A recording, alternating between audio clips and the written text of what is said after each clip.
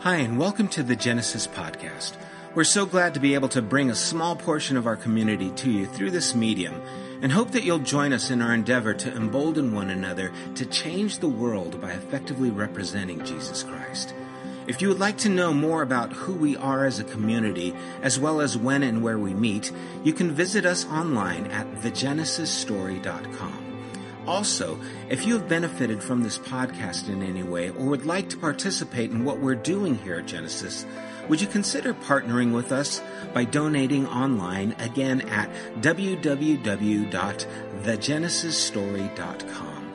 There you can select the giving tab and how you would like to contribute to the general fund or even to the building fund.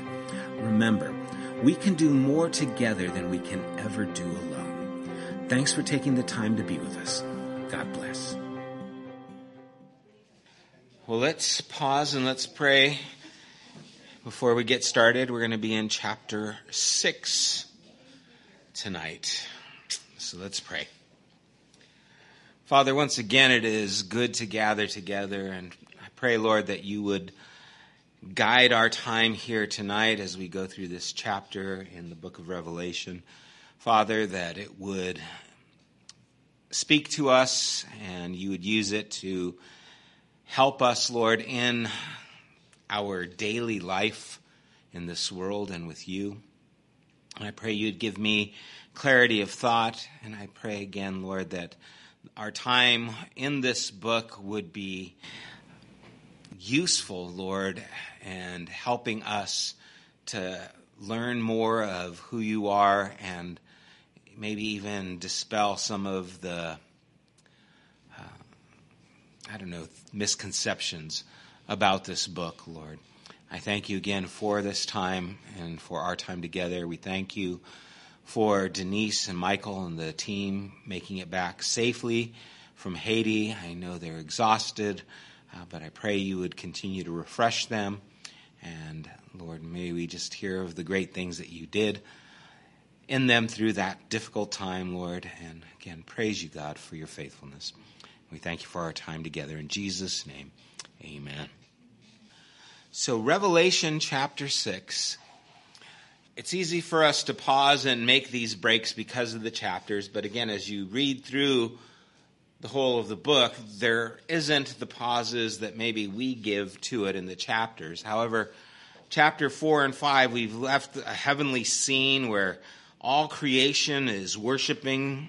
The Lamb is in charge, reigning life as we know it. But before we tackle the evil that is present, there had to be a revelation of the things that we don't see. Right? So we're going to look at some of the evil that the church was facing and has faced throughout history. But before we look at that, we really do need to remember how things are. And that's what John is doing. He's helping us to see the picture before we step into the mud, before we step into the difficulties. There's a connection between the worship that is taking place before the throne and what is taking place in history in this world. And Jesus opening the seals that we're going to see is providing us that connection. The things that are happening aren't just happening. Christ is over those things. He is opening, revealing.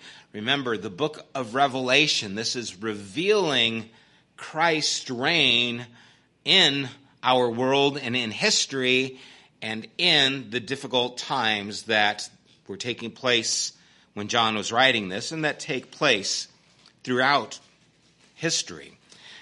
We don't have to wait to unravel a puzzle. We're not having to decipher some special secret code to understand what is going to happen. Jesus is opening the seals and is revealing it to us. And so that's what's taking place here.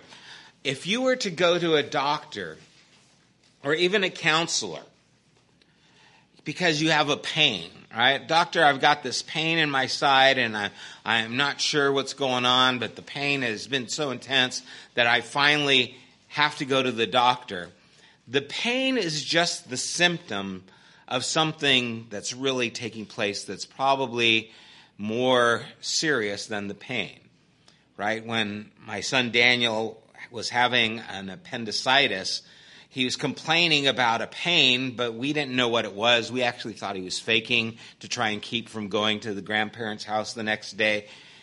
But it turns out that pain was because he had an inflamed appendix that was about to burst, that was causing some real problems. And so what the doctor's job is to go through the symptoms to find out the root of that pain. The same thing's true in counseling. You go to a counselor and you say, this situation, this relationship is a problem.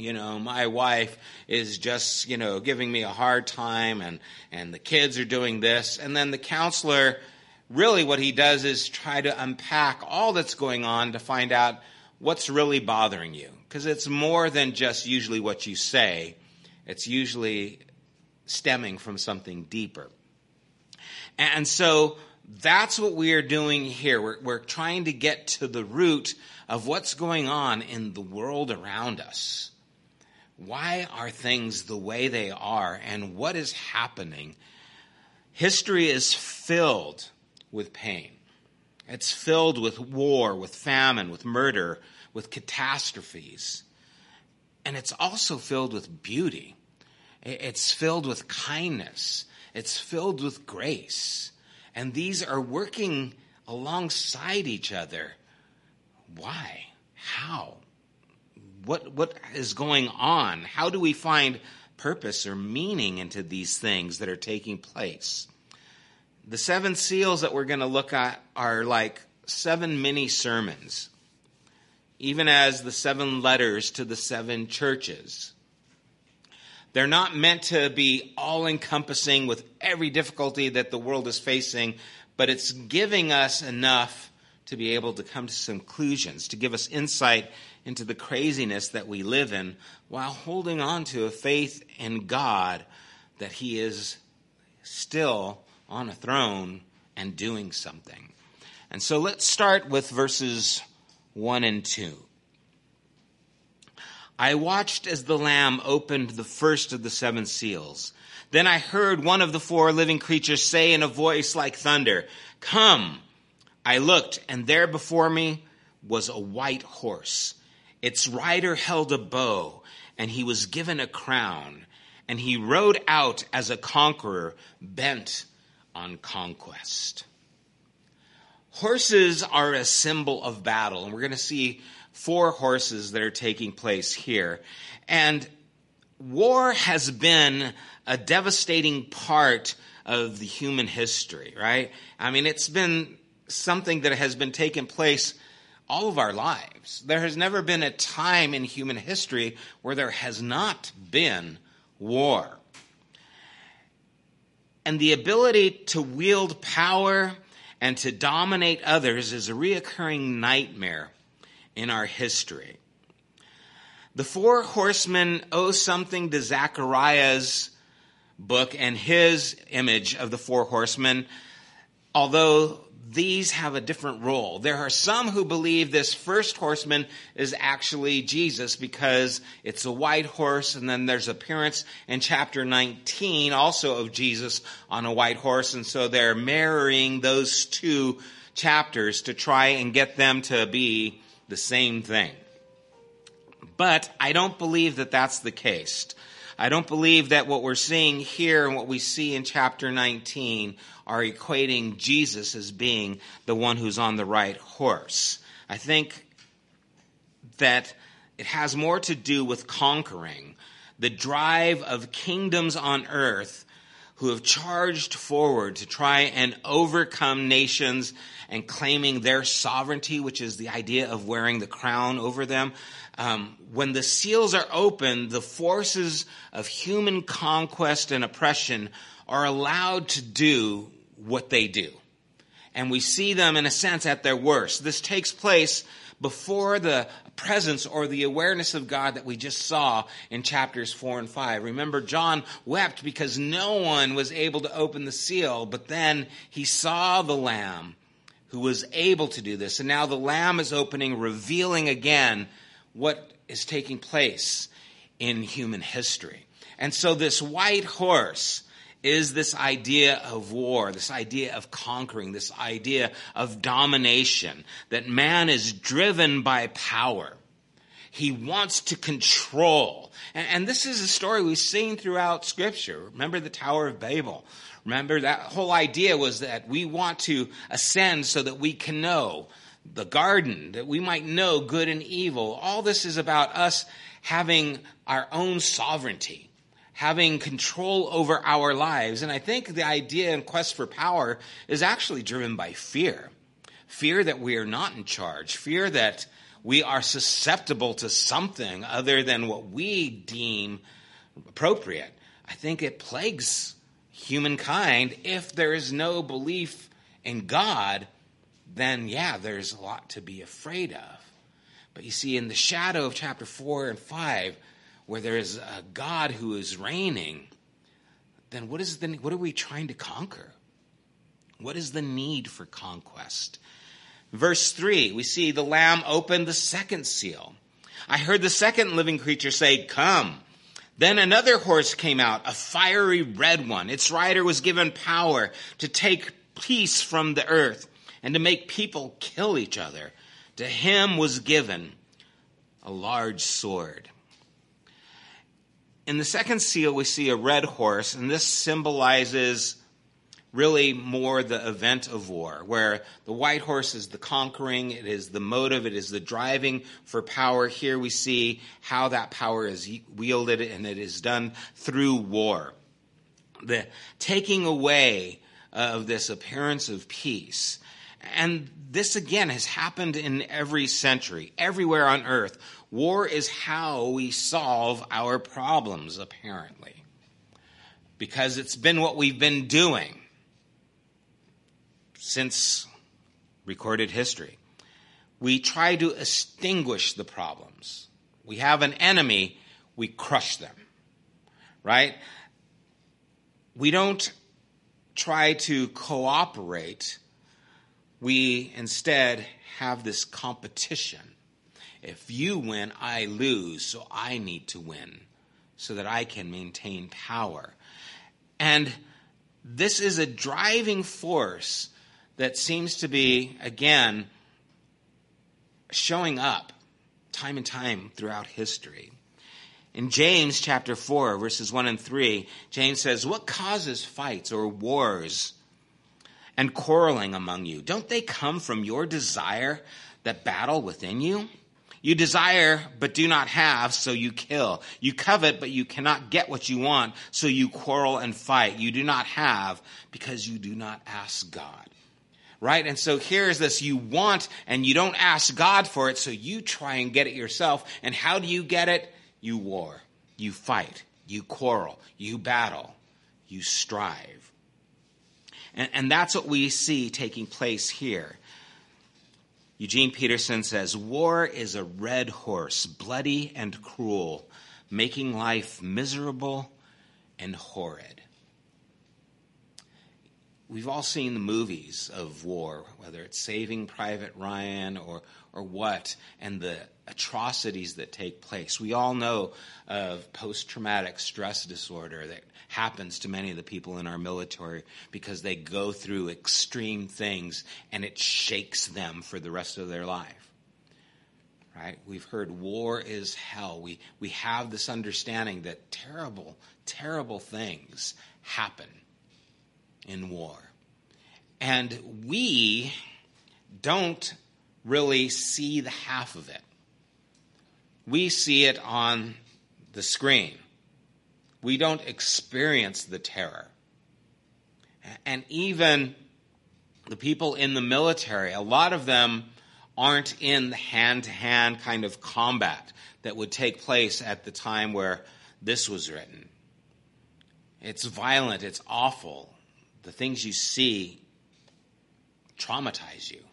Imagine when there were no guns and you couldn't shoot someone at a distance. It took place with a sword, hand to hand, right? It's just, and again, we've seen the movies, Gladiator stuff, it's just brutal. And so we see this picture that's taking place. And again, this is a horse, and it represents what war is and what war was and what war continues to be.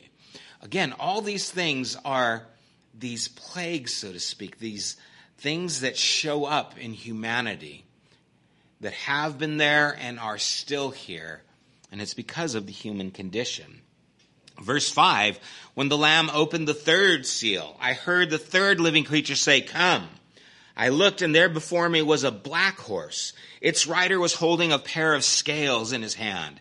Then I heard what sounded like a voice among the four living creatures say, 2 pounds of wheat for a day's wages, and 6 pounds of barley for a day's wages, and do not damage the oil and the wine. Now the black horse represents famine or economic problems. It represents the lack that is there when you cannot provide for what you need. There is an ability to feed everybody on the planet today, but we just don't want to. We'd rather profit. We'd rather use it to get control or power, using resources as weapons. Remember years ago when Farm Aid, or I forget the name of all those things that were Live Aid, were being done to try and help the tragedies that were taking place in Africa, and just tons of food were sent to Africa to help the people, and the government let them rot on the docks because it was using famine as a leverage to control the people.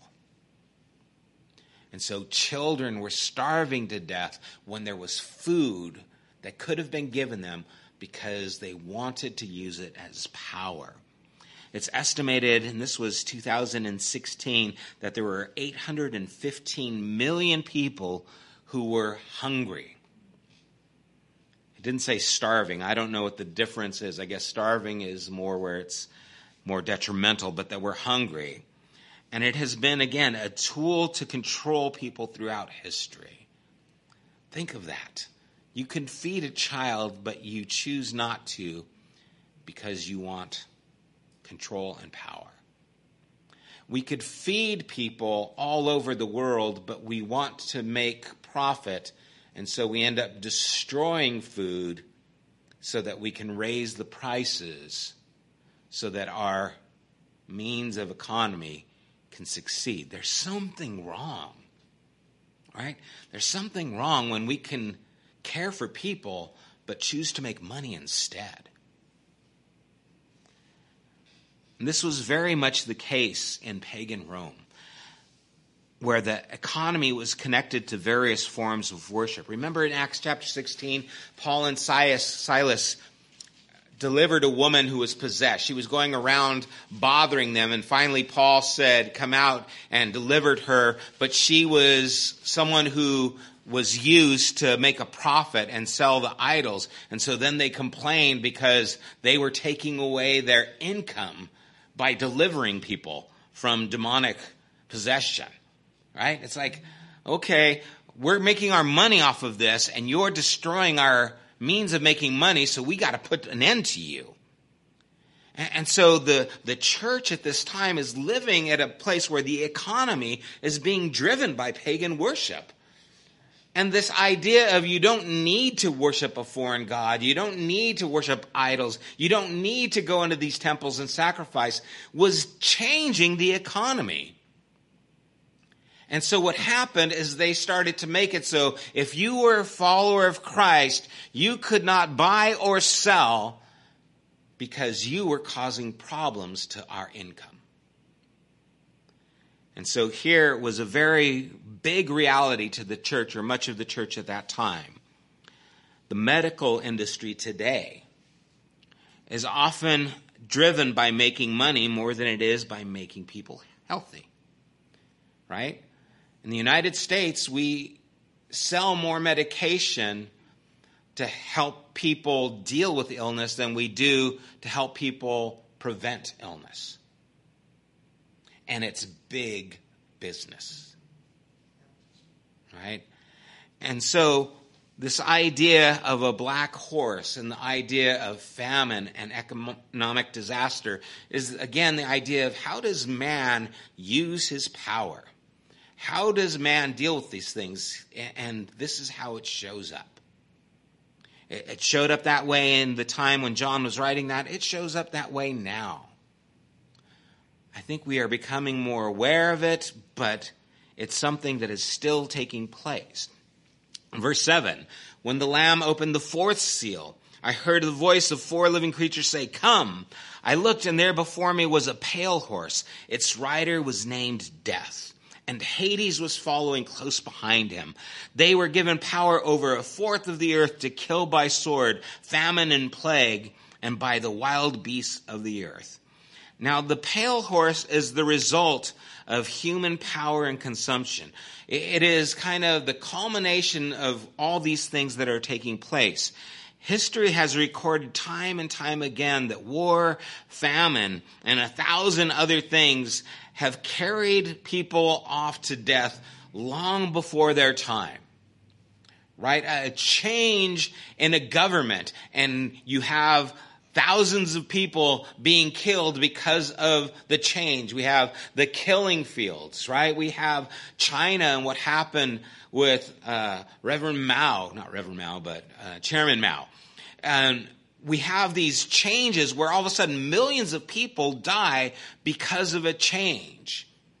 And this pale horse that represents death and the grave following behind it is what has happened. It is this wave of human history that has left death in its wake to millions upon millions of people.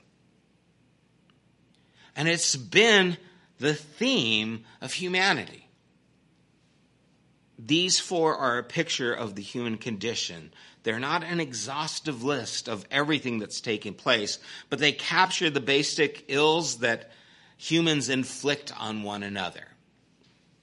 And not only on each other, but also on everything around, including the animals, including all the things of the earth, the plagues that are there. These are seen in contrast to the throne and the sacrificial lamb who is worshipped. They stand out in this contrast. Remember, we just came from this beautiful picture of all creation worshiping God, and now we have this other picture of humanity being laid waste by the evils of human heart and condition. And they're happening simultaneously. These horsemen are symbolic, okay? John wasn't expecting the readers to look out their window in Ephesus and see these, characters come riding down. They are meant to be symbolic. I don't believe that they're meant to be chronological either. I think it's more of an overlapping on top of one another. Just like in music, you can have a number of things happening at the same time. You can have harmonies where notes are taking place at the same time and work together. I think that's what's happening here. We're not saying, this happened, then this happened, then this happened. I'm saying these things are something that is happening in humanity, have been happening, and they happen together, and they've been happening throughout humanity. In the same way, we shouldn't think that this 7-fold sequence of seals being open is supposed to take place before the other sequences that are going to take place. In other words, the trumpets that we're going to see taking place in chapters 8 to 11, or the bowls of wrath that take place in chapter 16. But each of the sequences and the things in between are a fresh way of seeing the complex reality that we're living in. All these things are happening at the same time. John is trying to reveal to us what is taking place in humanity and in the presence of God. And it's unfolding continually before us. If we look at the problems and pains of this world from this angle, from the angle of God's perspective and humanity and these things happening, God's answer is to draw out, right, the arrogant wickedness of human beings to its full extent and to show that he is bringing his people through safely, which we'll get in chapter 7. He is going to see them through. In spite of the worst that takes place, God will care for his people. Even though, we'll see, some of them have died and will die. But if we look at the same problems and pains from the vision and angle, God's answer is to allow the forces of destruction to do their worst so that he can establish his kingdom fully and finally over the entire world. And we'll see that in chapters 8 through 11. If we take time and begin the story again from these different angles, even in chapter 12 and 13, we'll see a full depth and the horror of the problem of humanity as it starts to show up more and more. And that's actually God's answer is going to inflict onto the rebellious world something that is like the plagues of Egypt, right? That took place. Before rescuing his people, there was this tremendous outpouring of wrath. We saw these things taking place, and we're going to see them again in chapters 12 to 19.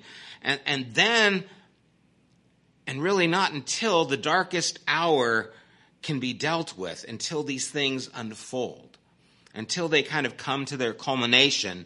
And then and only then can the new heaven and new earth be established without any fear of this lingering control of humanity, that it's going to continue to be unleashed, that the sickness will continue to go unhealed, that the sadness will continue to produce grief. It's not until they kind of run their course that we're able to see more complete healing.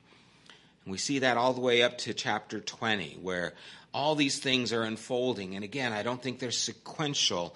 I think they are layered, and they are helping us to see all that is taking place.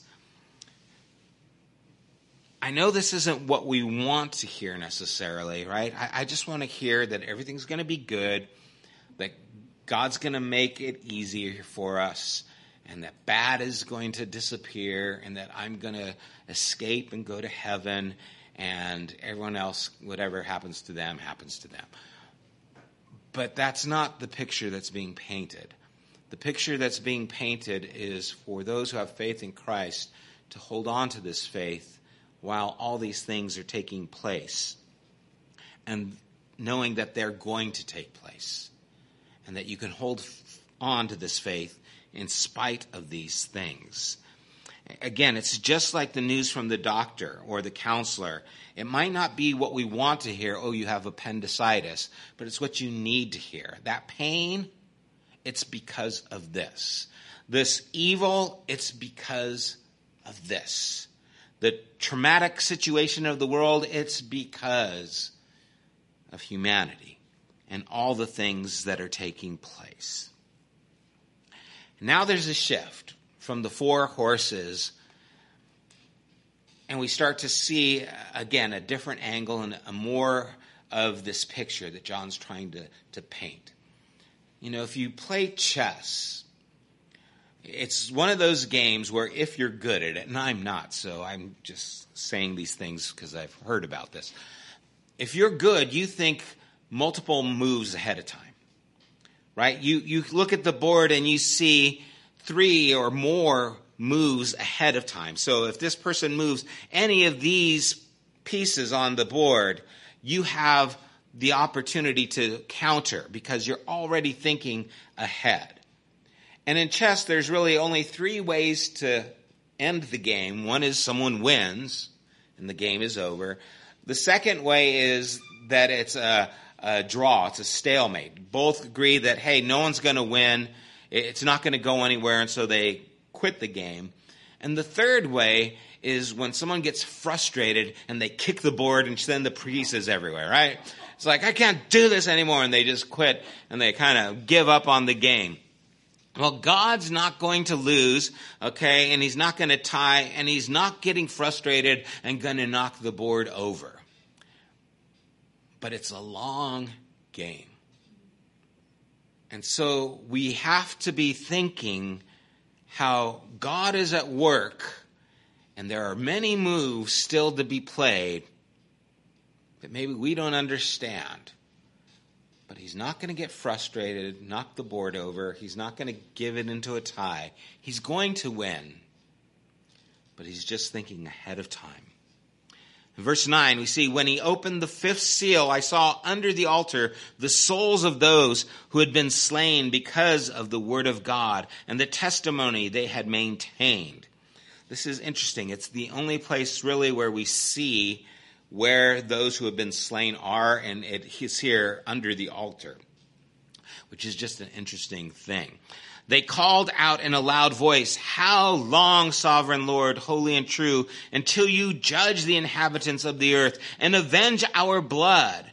Then each of them was given a white robe, and they were told to wait a little longer until the full number of their fellow servants, their brothers and sisters, were killed, just as they had been. Now, that's not a fun picture, right? Now, this is a cry that has echoed throughout Scripture and throughout humanity. I mean, from David in the Psalms to the children of Israel and Egypt, how long, Lord, will this endure? We cry these things out today when we see injustice, we see human trafficking, we see child abuse, we see the famine and neglect, and we wonder, how long, God, will the world be able to stay in this condition? And how long will those who are trying to do what's right suffer injustice for doing those things? Right? Here are people who have given their lives in following Christ, only trying to do good to their brother and love their neighbors themselves, who found death by sword or fed to lions or crucified. And the church is going, how long? I mean, what's going on?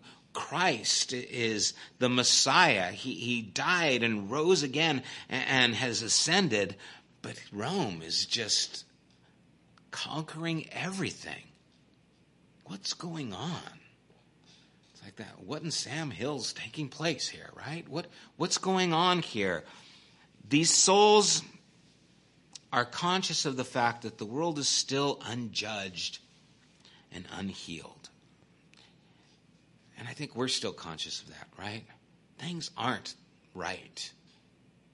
There's still too much injustice. There's too much wickedness. And the wickedness, including the wickedness that brought them to their martyr's death, it has gone unchecked. Again, John is writing at a time where they are losing their lives for their faith. And it seems like there is no justice. There's nothing being done about that.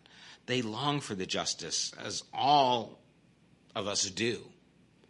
Right? I think all who have been deeply wronged long for justice. All who see the wrong that is done want to see justice. They long for it. And it's not just, a petty or spiteful vengeance, but it's a heart-aching desire to see the world brought into balance at last. And their own harsh treatment to be vindicated. To see what's been done to them have its rightful place. They are told that they have to wait. The game's still going. And that's something we need to remember. John was telling it to the church who was suffering persecution. You need to wait. God's still working. He's still on the throne. Creation is still worshiping him. All this injustice that's taking place, God is aware of it, but you have to wait.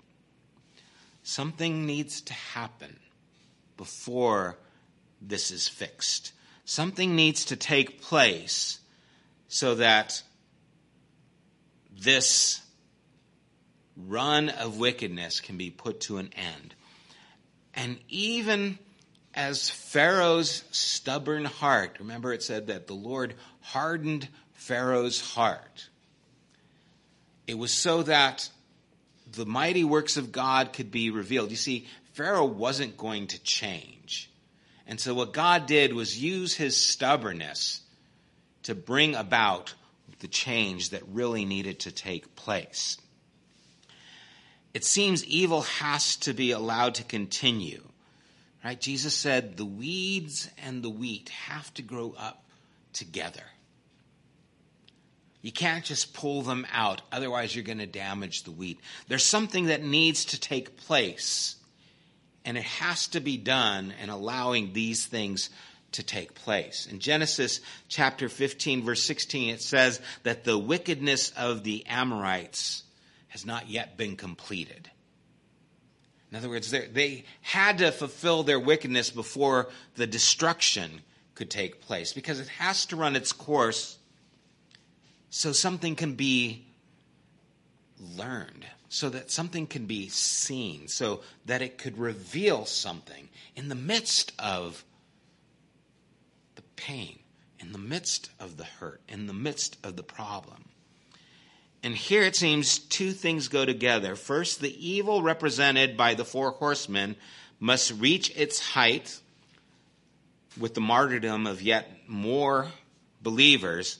And second, though that martyrdom will itself be part of the means of God's just judgment, as we're going to see, this is how the Lamb's victory is worked out in practice. The Lamb's victory isn't worked out in battle, in fighting.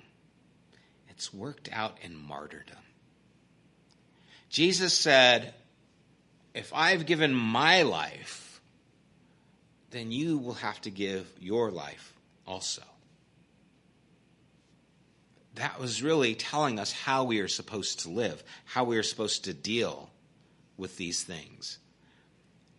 And it's a hard thing to accept that God doesn't want us to go out and seek our own vengeance, that vengeance belongs to him, and that we need to trust him and not take this idea of I'm going to get an eye for an eye, I'm going to get mine from you. But to take the attitude of Christ, though he suffered, and trusted himself to him who judges justly. That we are to take that mentality forward. And that's not an easy thing to do. Verse 12, it says, I watched as he opened the sixth seal. There was a great earthquake. The sun turned black like sackcloth made of goat hair. The whole moon turned blood red, and the stars in the sky fell to earth as figs drop from a fig tree when shaken by a strong wind. The heavens receded like a scroll being rolled up, and the mountains and islands were removed from its place.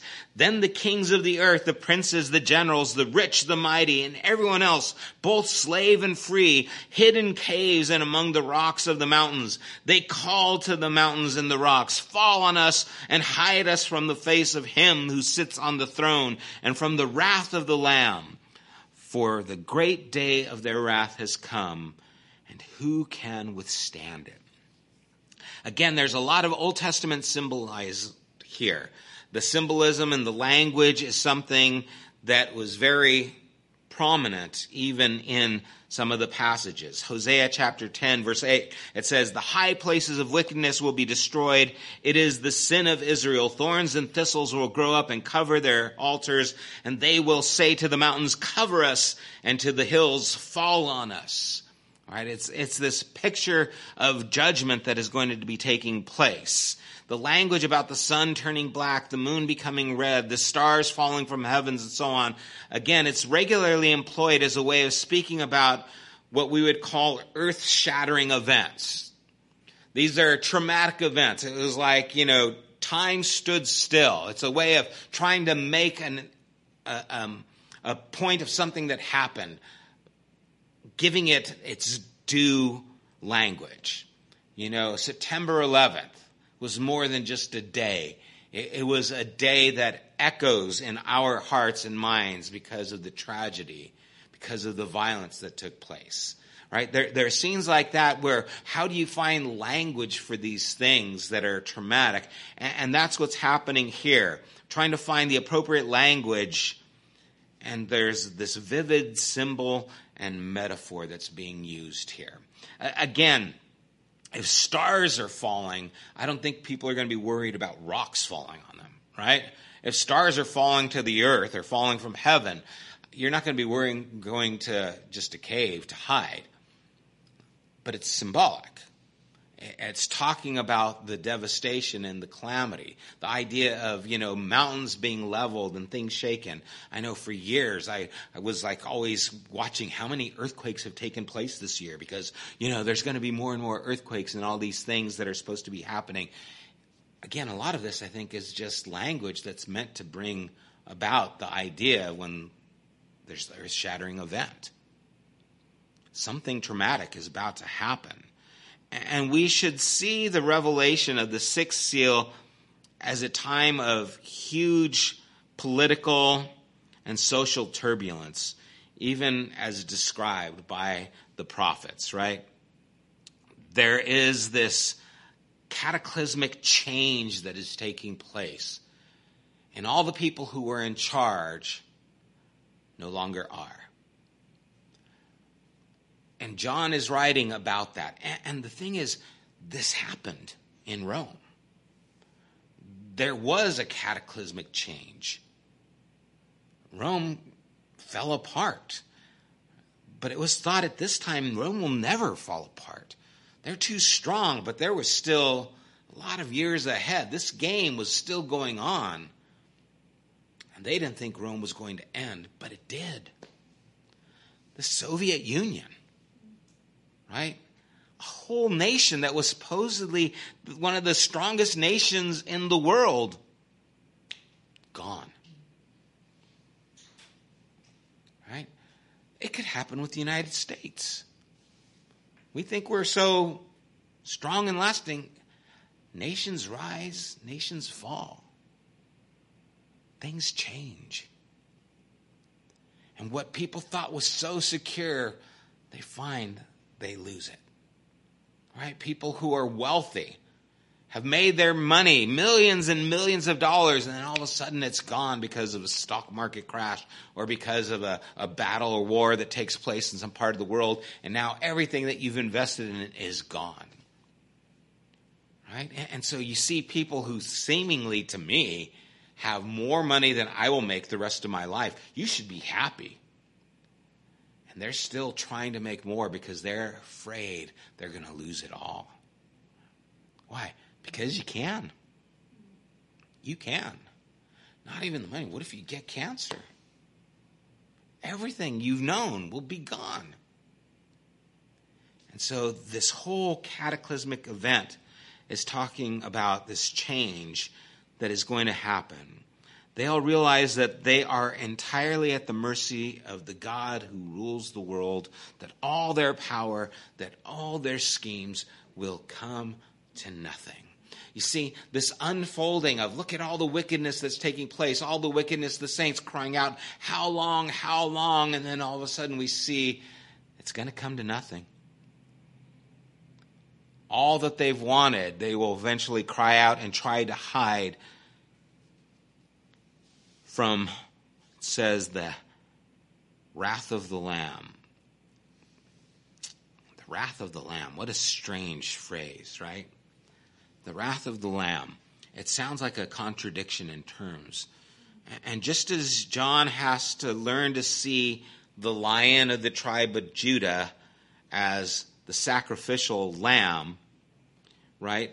There is this identity that is taking place. Just as the two disciples on the road to Emmaus had to change what they thought the Messiah was going to be, and Jesus revealed to him, didn't he have to suffer? And then their eyes were opened. The wrath of the Lamb The Messiah is being redefined around the scriptural story of suffering and vindication, which Jesus told them was going to happen. And so the very notion of anger itself is radically redefined by the fact that it is the Lamb's anger. It is the anger of the one who has embodied in his own death God's self-giving, self-sacrificial love. And so now anger is seen in a whole different picture. The anger of the Lamb is the anger of the one who gave himself fully, without abandon, for the entire world. That's the anger of the Lamb, but they don't see this. Just like a child who blames its parents for burning its fingers when they were playing with matches, right?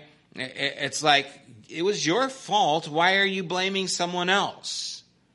You have to take responsibility for what you've done. They misunderstand the judgment and the anger of the Lamb. It is what happens when we reject love. It is what happens when love has given everything for us and we turned our back on it. Those who are afraid of it are those who are determined to resist it. And because they've resisted it, to them it is fearful. God never stopped loving, but when you resist such love and turn your back on it, it becomes terrifying. And I believe that that's the picture that we see here. We see a world that has resisted God's love, resisted the Lamb, resisted the sacrifice that God has made for them, and find themselves now on the other side, refusing this love and in desperation because of their condition. They have made the choice. I love this quote by Rob Bell.